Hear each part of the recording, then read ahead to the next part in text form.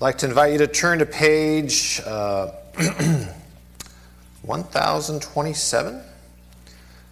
Is that right? Luke 10, chapter 10, and we'll read 1 through 11 and 16 through 20. A few words of introduction about this passage. It's a story about missionary work, sort of a missionary sending. It's not the first story of missionary work in the Bible. You think all the way back to Jonah. Certainly he was sent as a missionary of sorts to Nineveh. Other people have been sent as missionaries, or other people have been commissioned by God. But this has this real sort of modern missionary feel to it. Jesus sends his disciples, not the 12, but a different group, we'll get into that, a different group of people, to go ahead on his way to Jerusalem to sort of prepare the way for him and sort of get the cities ready for him to come through. And this reading has some really interesting technical instructions, which you might kind of read and go, oh, this is just kind of like a laundry list of, these are the things you should do and shouldn't do while you're doing your missionary work. And so it's more like the details that aren't that important. But actually, I think we're going to find in the details what's at heart for Jesus in this thing. So actually, the details we're really going to look at this time. And they're unique, they're interesting, but they reveal his purpose and his plans. And through it all, we see, because of this sending, another affirmation that Jesus has spiritual authority over the powers of darkness, and that his mission, going to Jerusalem on the way there, is all about liberating the world from the forces of evil so that people can have new life in him. So that's a little bit of the introduction. He's still on his way to Jerusalem. It seems like he's still in the north part of the country. He's heading his way south through Samaria and into Judea, and so he's sending these people ahead of him, some of his other disciples. So with that introduction, let's go to our reading, Luke chapter 10. After this, the Lord appointed 72 others and sent them 2 by 2 ahead of him to every town and place where he was about to go. He told them, "The harvest is plentiful, but the workers are few. Ask the Lord of the harvest, therefore, to send out workers into his harvest field. Go, I am sending you out like lambs among wolves. Do not take a purse or bag or sandals, and do not greet anyone on the road. When you enter a house, first say, 'Peace to this house.' If a man of peace is there, your peace will rest on him. If not, it will return to you. Stay in that house, eating and drinking whatever they give you, for the worker deserves his wages. Do not move around from house to house. When you enter a town and are welcomed, eat what is set before you. Heal the sick and who are there, and tell them, 'The kingdom of God is near you.' But when you enter a town and are not welcomed, go into its streets and say, 'Even the dust of your town that sticks to our feet, we wipe off against you.' Yet be sure of this, the kingdom of God is near. He who listens to you listens to me. He who rejects you rejects me, but he who rejects me rejects him who sent me." The 72 returned with joy and said, "Lord, even the demons submit to us in your name." He replied, "I saw Satan fall like lightning from heaven. I have given you authority to trample on snakes and scorpions and to overcome all the power of the enemy. Nothing will harm you. However, do not rejoice that the spirits submit to you, but rejoice that your names are written in heaven." Let's pray. Heavenly Father, thank you for your word, and we pray that you would add your blessing to it for us. In Jesus' name, amen. Well, we're going to work through the text again, as our custom, and at the end sort of figure out a few things that this could mean for us right now. There's a lot to talk about. I'm going to have to skip some parts of it. But the first thing I want to do is sort of talk about the details. Like I said, the devil's not in the details. In this case, the Savior is in the details. The details are actually very important because they really point to what Jesus is about. And then I want to talk a little bit about what happens when the disciples return. They come back, and there's some really interesting things that are going on there. By the way, maybe any of you, if you have a different translation, you might have 70 disciples were sent out versus 72. Does anyone have 70? Or maybe you weren't. Or maybe you have 70. Okay. And other Bibles have 72. So, Dwayne, you have to leave the building. No, I'm kidding. It's interesting. There are multiple, this is actually important. There are multiple texts of this particular gospel, the Gospel of Luke. Probably are hundreds of them. And all of them are quite old. But some of them are older than others. Some of them are deemed more reliable than others. And many of them differ from each other in some minor details. And one of the minor details, but one that's kind of glaring is, did Jesus send out 72 disciples, other disciples, not the 12, or did he send out 70? And does it matter? And think about it, 72, well, is that a holy number? That's 6 times 12, so maybe. But 70, that's like 7 times 10, so that's pretty holy too. So what are we going to do? Which number do we prefer? And the reality is, and this, I hope this doesn't shock anybody, but it has been possible, and it is possible, that when these texts are transmitted from generation to generation, they didn't have copy machines, they didn't have Xerox. Back then, they didn't just say, oh, here's the Bible, and there's a boop, boop, boop, boop, 5 copies, and out comes a perfect, exact replica. What they did is they had a row of scribes, maybe 5 or 10 of them. It was kind of hard to find people who could write. And one guy sitting up here, reading it to them, slowly, hopefully, and saying, and then Jesus sent out 72 or 70, we don't know, 70 of the other disciples, and the 5 of them were going, and then Jesus, and one of them said, did he say 70 or 72? And the other said, stop talking, I can't hear what he's saying when he's whispering like that. And then, eventually, and then they're supposed to all check it later, and they missed that one somewhere along the line. So somebody wrote 72, the rest of them wrote 70, or the other way around. And the fact that there's even this problem, you can read in the bottom margin of your Bible, is that scholars just don't know. They don't have a preference. They have a preference, but they don't have a strong preference. And the reality is this theologically significant? No. 70, 72, they're just numbers. In almost every case where there's an issue like this with the texts, theologically speaking, it's not super significant, okay? And even if it were theologically significant, we would have to look at other texts, like other parallel gospels, and that would help us come to a deeper meaning of it. But all this to say is that the people who look at the text of the Bible take an inordinate amount of care, and they can even use small mistakes, what are called transcription errors like this, to trace the origin of one manuscript to another. And so they could say, oh, here's all the 72 manuscripts, and here's all the 70 manuscripts. So there must have been an original place where they broke apart. And this minor question of 70 versus 72 could actually help them figure out a major problem somewhere else, because it would add sort of to the evidentiary chain of figuring out which manuscripts are the most reliable. Isn't that interesting? So the people looking at these texts and these fragments of text, not all of which, but many of which are written on something called parchment, which is the skin of sheep and goats, things like that. It's like detective work, piecing together things like this.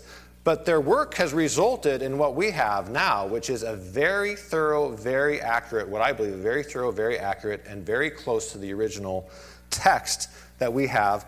And so I think we can have really good confidence. Even these small errors can still give us confidence that people are taking a lot of care. All that to say, Jesus sent out 70 or more people in pairs because he didn't want people to go alone. Remember last week, the very last thing I said was, God never is going to ask you to do any of this missionary work alone. In fact, you shouldn't do it alone. Because the opposition to what God wants to do in this world is so great that a person on their own is going to really be beset.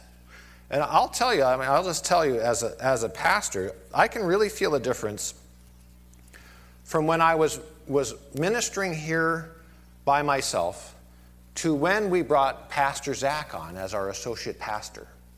It really made a difference to have another person down the hall. And he would walk by my office and stop, and we would talk, or I would walk by his office and talk. It really makes a difference not to be in ministry or on a missionary journey alone. And so Jesus even sort of embodies this with the way he sends out his own particular details, the way he sends out these missionaries, is he doesn't send out 72 separate missionary teams. He sends out 36 or 35. We're not going to keep talking about that, but he sends them out in pairs so that they're together. They can watch each other, they can protect each other, and they can reflect. I think the interesting thing is they can reflect the true reality back to each other. Because if you spend time in ministry, out in the world, it's going to start to seep into you, and it's going to change how you see. It's going to distort your vision. And all the time you'd spent with Jesus has put you into this really true place of ministry and what God wants you to do. You go out into the world, and it's going to start being chipped away at you, from you. But if you have a friend with you who's also has had that experience with Jesus that you've had, then you can kind of feed each other and kind of bring each other back up. And so, people who say they like to go to church by sitting at a lake in the mountains by themselves, that's something, but that's not church, okay? That's something, but there's space in our life, an important space in our life, for doing spiritual things with other people, including ministry and missionary work. So Jesus exemplifies this by sending out his disciples, his other disciples, in twos. But he says, and take a look at verse 3, we're going to go through these verses somewhat rapidly, but he says, this is a hard job. I'm going to send you out like lambs among wolves, which is right then they should have said, see ya. We know what happens when lambs meet wolves. It doesn't sound good. This doesn't sound like a good... Are you trying to sell us on this? Because you're the worst salesman ever. Jesus is the worst salesman ever. Just read John chapter 6. Okay, he had thousands of people following him. Then he says a few things, and everybody leaves. Okay, and then there's just a few disciples left. And Jesus turns to them and says, do you also want to leave? And Peter says, Lord, to whom shall we go? You have the words of eternal life. So he sold it to 12 people, but that's about it. Okay, but here he's saying, you want to go work for me? You're going to be like a lamb thrown out to the wolves, and yet you'll be protected by each other, by God, by my word, by my name. My name, we'll get into that. My name itself will protect you. And then look at verse 4, there's a list of things to actually not bring. It's sort of an anti-packing list, okay? So it says, don't bring a purse, which would be something to put your money in. So really you don't bring too much money with you. Also, don't bring a bag, and the word for that is kind of something larger, like a knapsack, and that's what you would put clothes in. So don't bring that, okay? Don't bring your money. Don't bring your tiny suitcase. And it says don't bring your sandals. So the question is, does Jesus want them to go barefoot on this journey, like the Hare Krishnas, like sort of running around in the countryside? No. Because it does say later on that you're supposed to wipe the dust off your sandals. So really what he means here is don't bring an extra pair of sandals. Don't worry about the sandals that you're wearing getting worn out. Because, as we'll see in all these details, what he's saying to them is you need to rely on people who are on the way for food, for all your needs, for clothing, and for shoes. So when your shoes wear out, and shoes did wear out. I mean, shoes are not like, I'm wearing some nice, what are they called? Merrells, and they're going to last forever, I think. But a shoe made back then didn't last forever, and you walked a lot further in them too. And so I don't know how long a sandal lasted, but probably not more than, a week at most, maybe 2 weeks of heavy walking, because the building materials were not the same. So instead of bringing an extra pair of sandals with them, they're going to have to somehow get sandals. But with what money? You see what kind of situation Jesus is putting them into by giving them this anti-packing list? Is I'm sending you out with no resources and no clothes and no food, and as we'll see, you are supposed to get everything you need, even the shoes on your feet, from other people. So, then it says, don't greet anyone on the road. Don't give them a traditional greeting. Back then in the ancient Near East, if you were on a road and you kind of pass somebody like this, and sometimes I wave in the car, sometimes people wave back, sometimes people look at me like, Why are you being friendly? But, here, back then, you would stop. And you wouldn't just talk about the weather. You would exchange greetings. You would kind of give the news. That's how the news spread. It was customary to sort of stop and slow down when you saw a stranger on the road and talk to them, potentially. And he's saying that cultural nicety, you don't have time for. We're in a hurry. We don't have time to stop for people to go bury their parents. We don't have time to stop for these other things. You need to keep going. So just travel light, travel quick, get on the way, and do this thing that I've asked you to do. So then, when you go into a house, you have a test. There's like a sort of a litmus test when you enter into a house. You greet that person with peace. The traditional shalom of that time, which means, may there be a blessing on you, may there be prosperity, may there be peace to you, may there be wholeness and wellness to you. But you're carrying with you the name of Jesus Christ, and people kind of know what's going on. They know, they've heard a little bit about what's going on. So this is what do you do next? Well, if that peace lands on that person and they receive it, then you can stay in that house. This is a house that's open to you. It's a house that's available to you to use as a base of operations to do what I'm going to ask you to do. But if that person pushes back somehow, and I'm not sure exactly what that looks like, but I think we can all imagine. I think we've all maybe had this experience of giving a greeting to somebody and having it go, flat, where it's just like, And whatever's going on with that other person, we don't know in that moment, but you can just sense that there's no chemistry there, there's no connection there, there's nothing going on there, there's no life there. And Jesus says, only spend time and energy on life and living things on this journey. And if there's deadness there, if there's no receptivity to what I'm about and the peace that I'm bringing, then pack up your stuff and go to another house.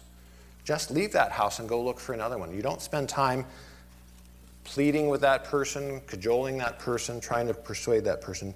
Just move on. And so you go where you're welcomed. And the people in that house are responsible for whether or not they receive you and whether or not, by extension, they're receiving Jesus. They're responsible. You're not responsible. You're not responsible. You're not responsible for how other people receive you when you carry Jesus' name. They're responsible. You're not responsible. I can't stress that enough. You're not responsible. They have a choice in that moment to let God's peace flow from you to them and rest on them, or to push back on it. And that we're going to see that that's a choice that needs to be made more explicit to them by the shaking off of the dust from your feet. So we'll get into that in just a second. So what do? You're in a house, but don't go from house to house. This is verse 7. Don't go from house to house, kind of like a hummingbird from a blossom to a blossom, right? Don't do that. Don't go looking for a better room or a better table with food on it. If you found a house where peace exists for you and for the message, you use that as your base of operations, and you go around the town, and you don't go from house to house. You maximize the time and the resources that you've been given in that place. You don't spend time looking for better accommodations. Okay. And it says, don't feel bad about staying in that house. Don't feel like you owe them something. Normally in that kind of culture is, well, if I stay at your house, now I owe you a favor, and so somehow I'm going to have to pay you back somehow, or I'm going to have to praise you publicly to raise the amount of your honor. So that's the honor banking system. Jesus says, you don't have to do that because you're doing your work, and so you should get paid for your work. Your work right now is to work for me and to spread the kingdom in my name. Their work is to host you. So they're doing their work by hosting you and giving you food and lodging, and your work is to talk about the kingdom of God to anyone who will listen. And that's a good sort of reminder for us that if you're not a missionary, if you're not one going out into the harvest, you could be a host. You could be a hoster. And that's just as important, I think. So you could provide the material resources to missionaries, or you could be a missionary. But either way, you're engaged in missionary activity as God wants you to be. And that's good. So are you a hoster or are you a harvester? Both are needed in the kingdom. Now look at verse 8 and 9. This is the exciting part. This is what you're supposed to do. Heal the sick. Heal the sick. Jesus gives these disciples power to do things that we can't normally do. I'm not a doctor, and we're not even talking about medicine here. We're talking about the miraculous healing of people. I wonder where we've lost this. But I do think that we do pray. We do pray for people if they're ill. But the amount of God's power that was active early on in the life of the disciples, it wasn't, do you remember this? It was not just Jesus who raised people from the dead. The Apostle Paul raised a young man from the dead, all right? Other non-Jesus people have raised people from the dead. The prophet Elijah raised a young man from the dead. And Jesus says, you're going to do greater things even than I've done. I'm excited about this. I wonder what it looks like. But go into this town, heal the sick. You do accept hospitality and table fellowship from other people because that's how you interact with people. That's how you have conversations with people. And that's what Jesus does. He takes table fellowship with everybody. The rich, the poor, the righteous, the unrighteous, those who need a doctor and those who don't. And then preach about the kingdom of God as it's manifested in Jesus Christ. Preach. Tell people about what you know about Jesus Christ. And then you say something to them which is a little,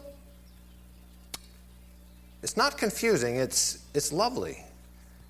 But it takes a little bit of unpacking. Tell them the kingdom of God is near.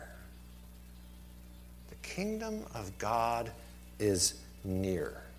Not that it's immediately here, It actually is here. It has come with you. Where you preach about Jesus Christ, that's where the kingdom of God exists. That's one definition of what the kingdom of God is that wherever the word of God is preached rightly, and some people would add the sacraments are administered correctly, but we could leave that aside. We don't need to get sacramental. But wherever the word of God is preached, that's where the kingdom of God actually exists in that moment. It's a non-geographical kingdom. It's a spiritual kingdom. But here the kingdom of God has come nearer to you. And what it means here is that it has been shown to you through the healing and through the preaching and through the acts of power. Jesus himself is going to come near to you. He's going to pass through this area pretty soon. He sent us ahead to tell you about him. It's touching you and it's all around you. But here's the thing. It's near you, but it's not yet to you. It's not yet in you. It's not yet enveloping you because have you accepted it yet? Has that peace landed on you and rested there, or have you pushed back on it? Because the kingdom of God is not going to force its way into your house or into your town or into your life or into your family or into your heart. So it will come near to you. It will come right up to your face, like a kid sticking their nose on the glass, Did you know the kingdom's like that? Like a kid sticking their nose on the glass? But it won't come through the window. You have to open the window and let that cute kid come in, But that's the kingdom. It's not going to force its way through the window. It's not going to break down the door. It's not going to coerce its way or wheedle its way into your life or into your heart. It's not coercive that way. This is the difference between Christianity and some other religions. We generally, as a rule, hopefully, in the present age, a lot of qualifiers there, don't force people to become Christians, okay? Did you all like that my Norwegian relatives came last week and sang? Wasn't that great? Do you know how Norway was Christianized? With an axe. All right? King Olaf, good King Olaf, was a Viking pagan king. He became a Christian, and maybe a little bit like Constantine, saw Christianity as a way to consolidate his power. And so he got his army together and went from town to town and said, you're all going to become Christians now. And if you don't, we'll cut your heads off. And there's actually bad consequences for Christianizing a nation that way. It comes out much later that now Norway is one of the most secular countries in the world. Praise God for my relatives. They're deep, profound evangelical believers, but I cannot believe it. because they're my third cousins. The absolute odds were that 99% should have been that they were like atheists or nothing, That they're evangelical Christians is astounding to me. That's how Norway was Christianized. And do you know what heraldry is? It's this, the designs of famous families or nations, so the symbols of countries and things like that. The symbol of the Norwegian Lutheran Church is a red shield with a gold cross in the middle. And on two sides facing away from the cross are two axes. I'm not kidding. This is the symbol of the Norwegian Lutheran Church. As a reminder, I don't know. Maybe they're proud of it. I don't know. I have to ask some people I know. Why does the symbol of your church have a weapon on it? It's a good question. It's a fair question. We don't do that anymore. And Jesus never envisioned it. But in human error, we came to think that we needed to spread the gospel at the point of a sword or at the end of an axe. We don't do that anymore. So the kingdom of God has come near you, but it's not going to hold you hostage. It's going to give you a choice. It's going to come this close, but no further. You have to let it rest on you. You have to choose it. You have to accept it. We're not going to make you.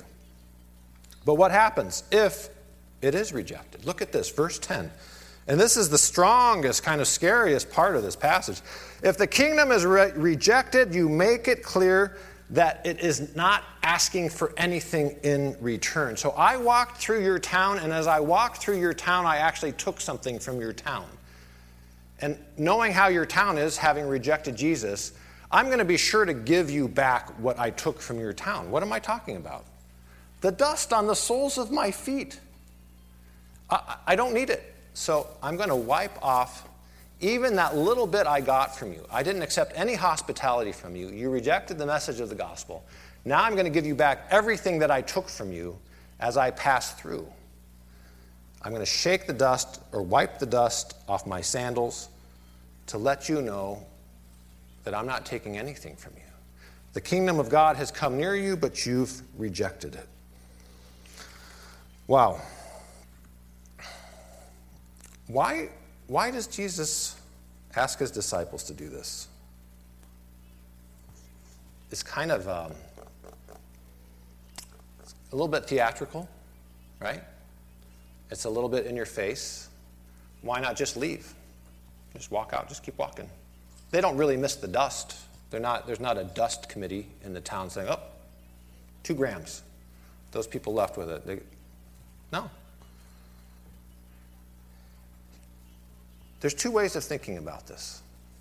One is, you've rejected Jesus, so now Jesus is rejecting you. And we're making it really clear that he's rejecting you. And it's over. That was your chance. I don't like that. But that's probably one way of thinking about it. Here's the other way of thinking about it. This is the one I prefer. Is that this creates a memory. It wasn't just some random people who came through and then they left because we didn't like what they were selling.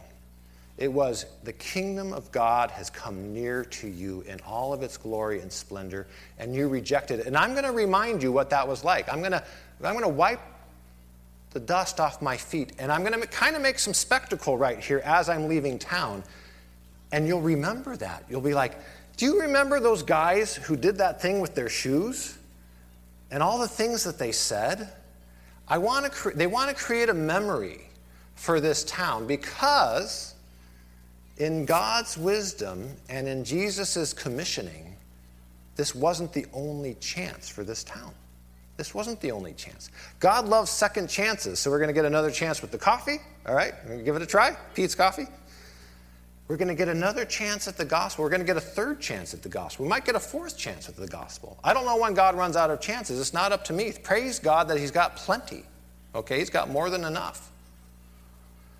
And so when missionaries come back to this town because they've been sent there by the Holy Spirit at Pentecost, the people in the town will be like, that's the same crew that came here before and wiped the dust off their feet. I really remember that.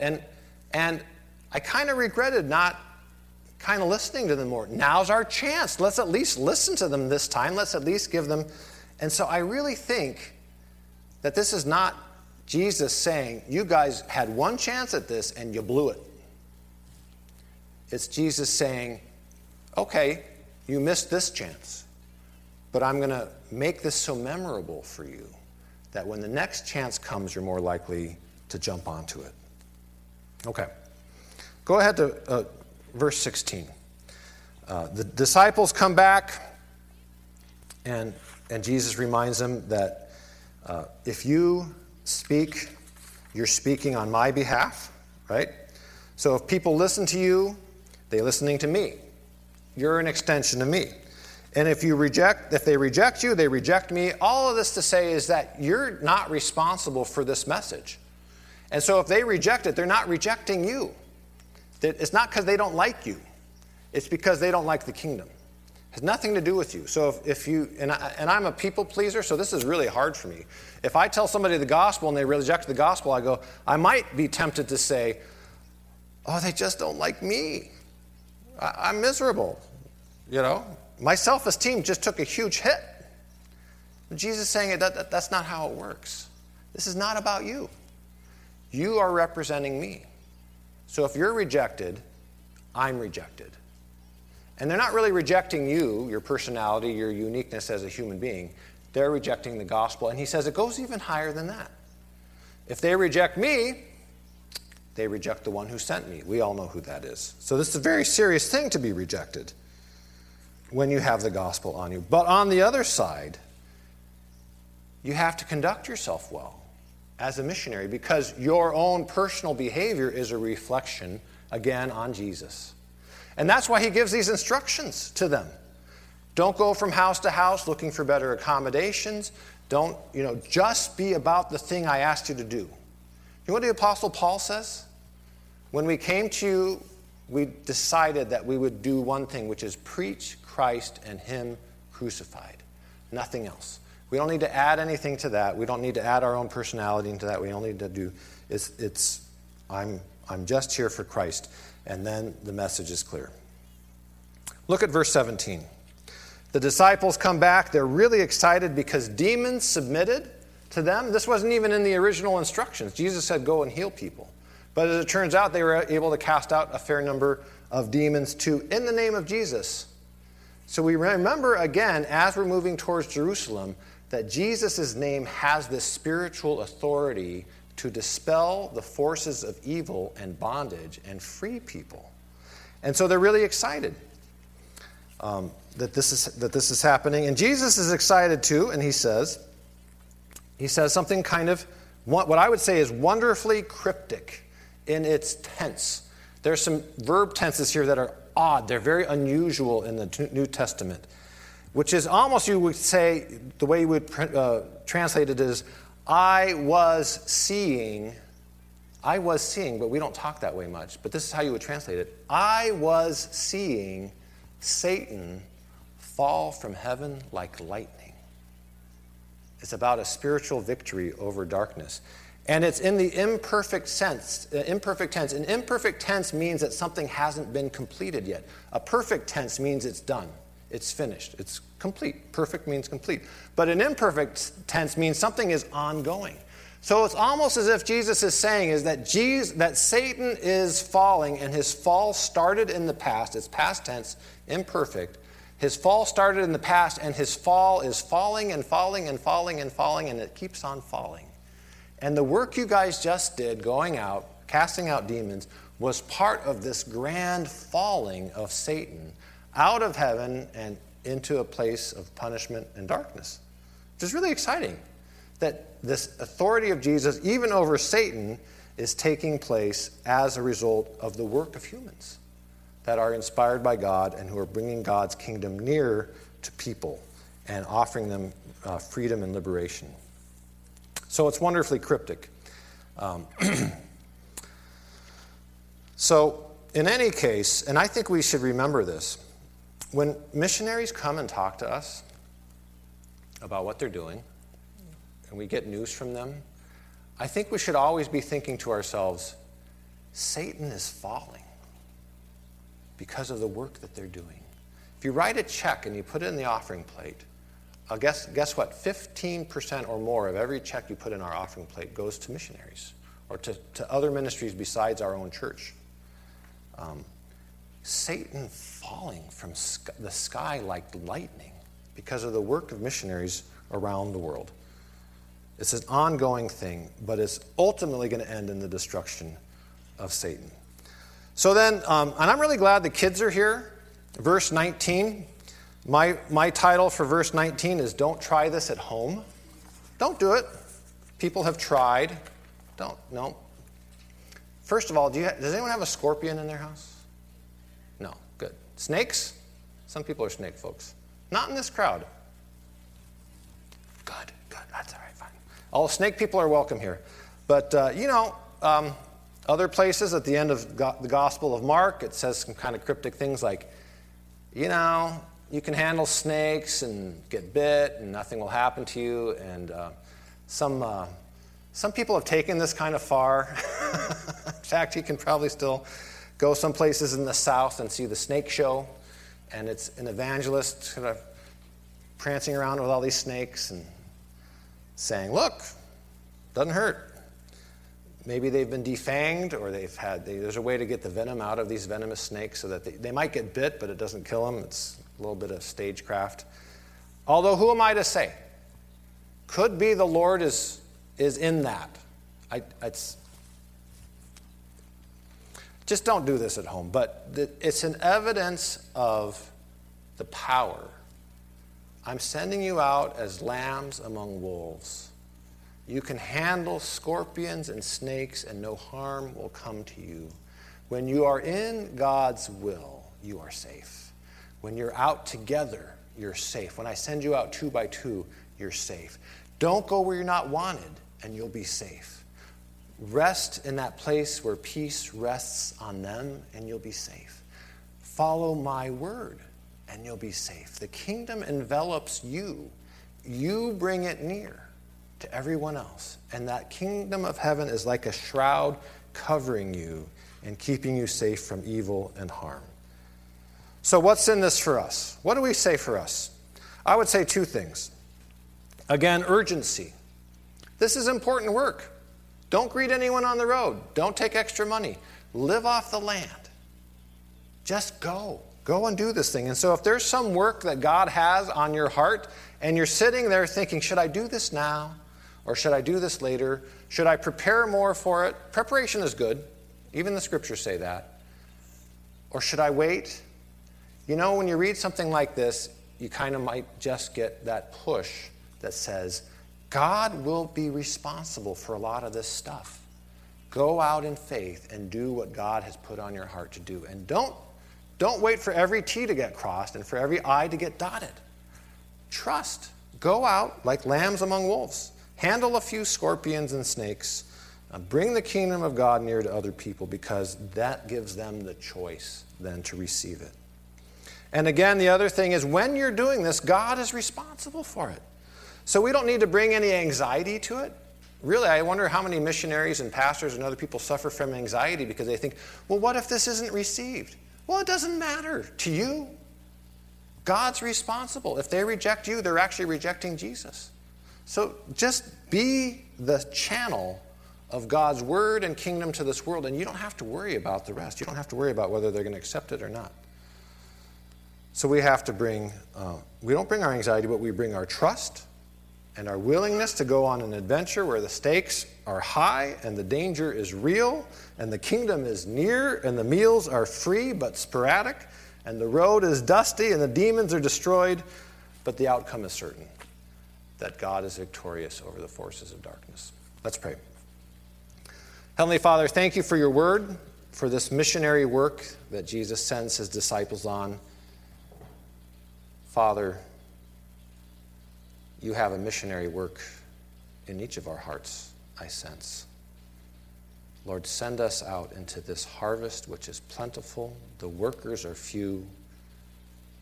O Lord of the harvest, we ask for your help and guidance and protection as we go out in obedience to you. Amen.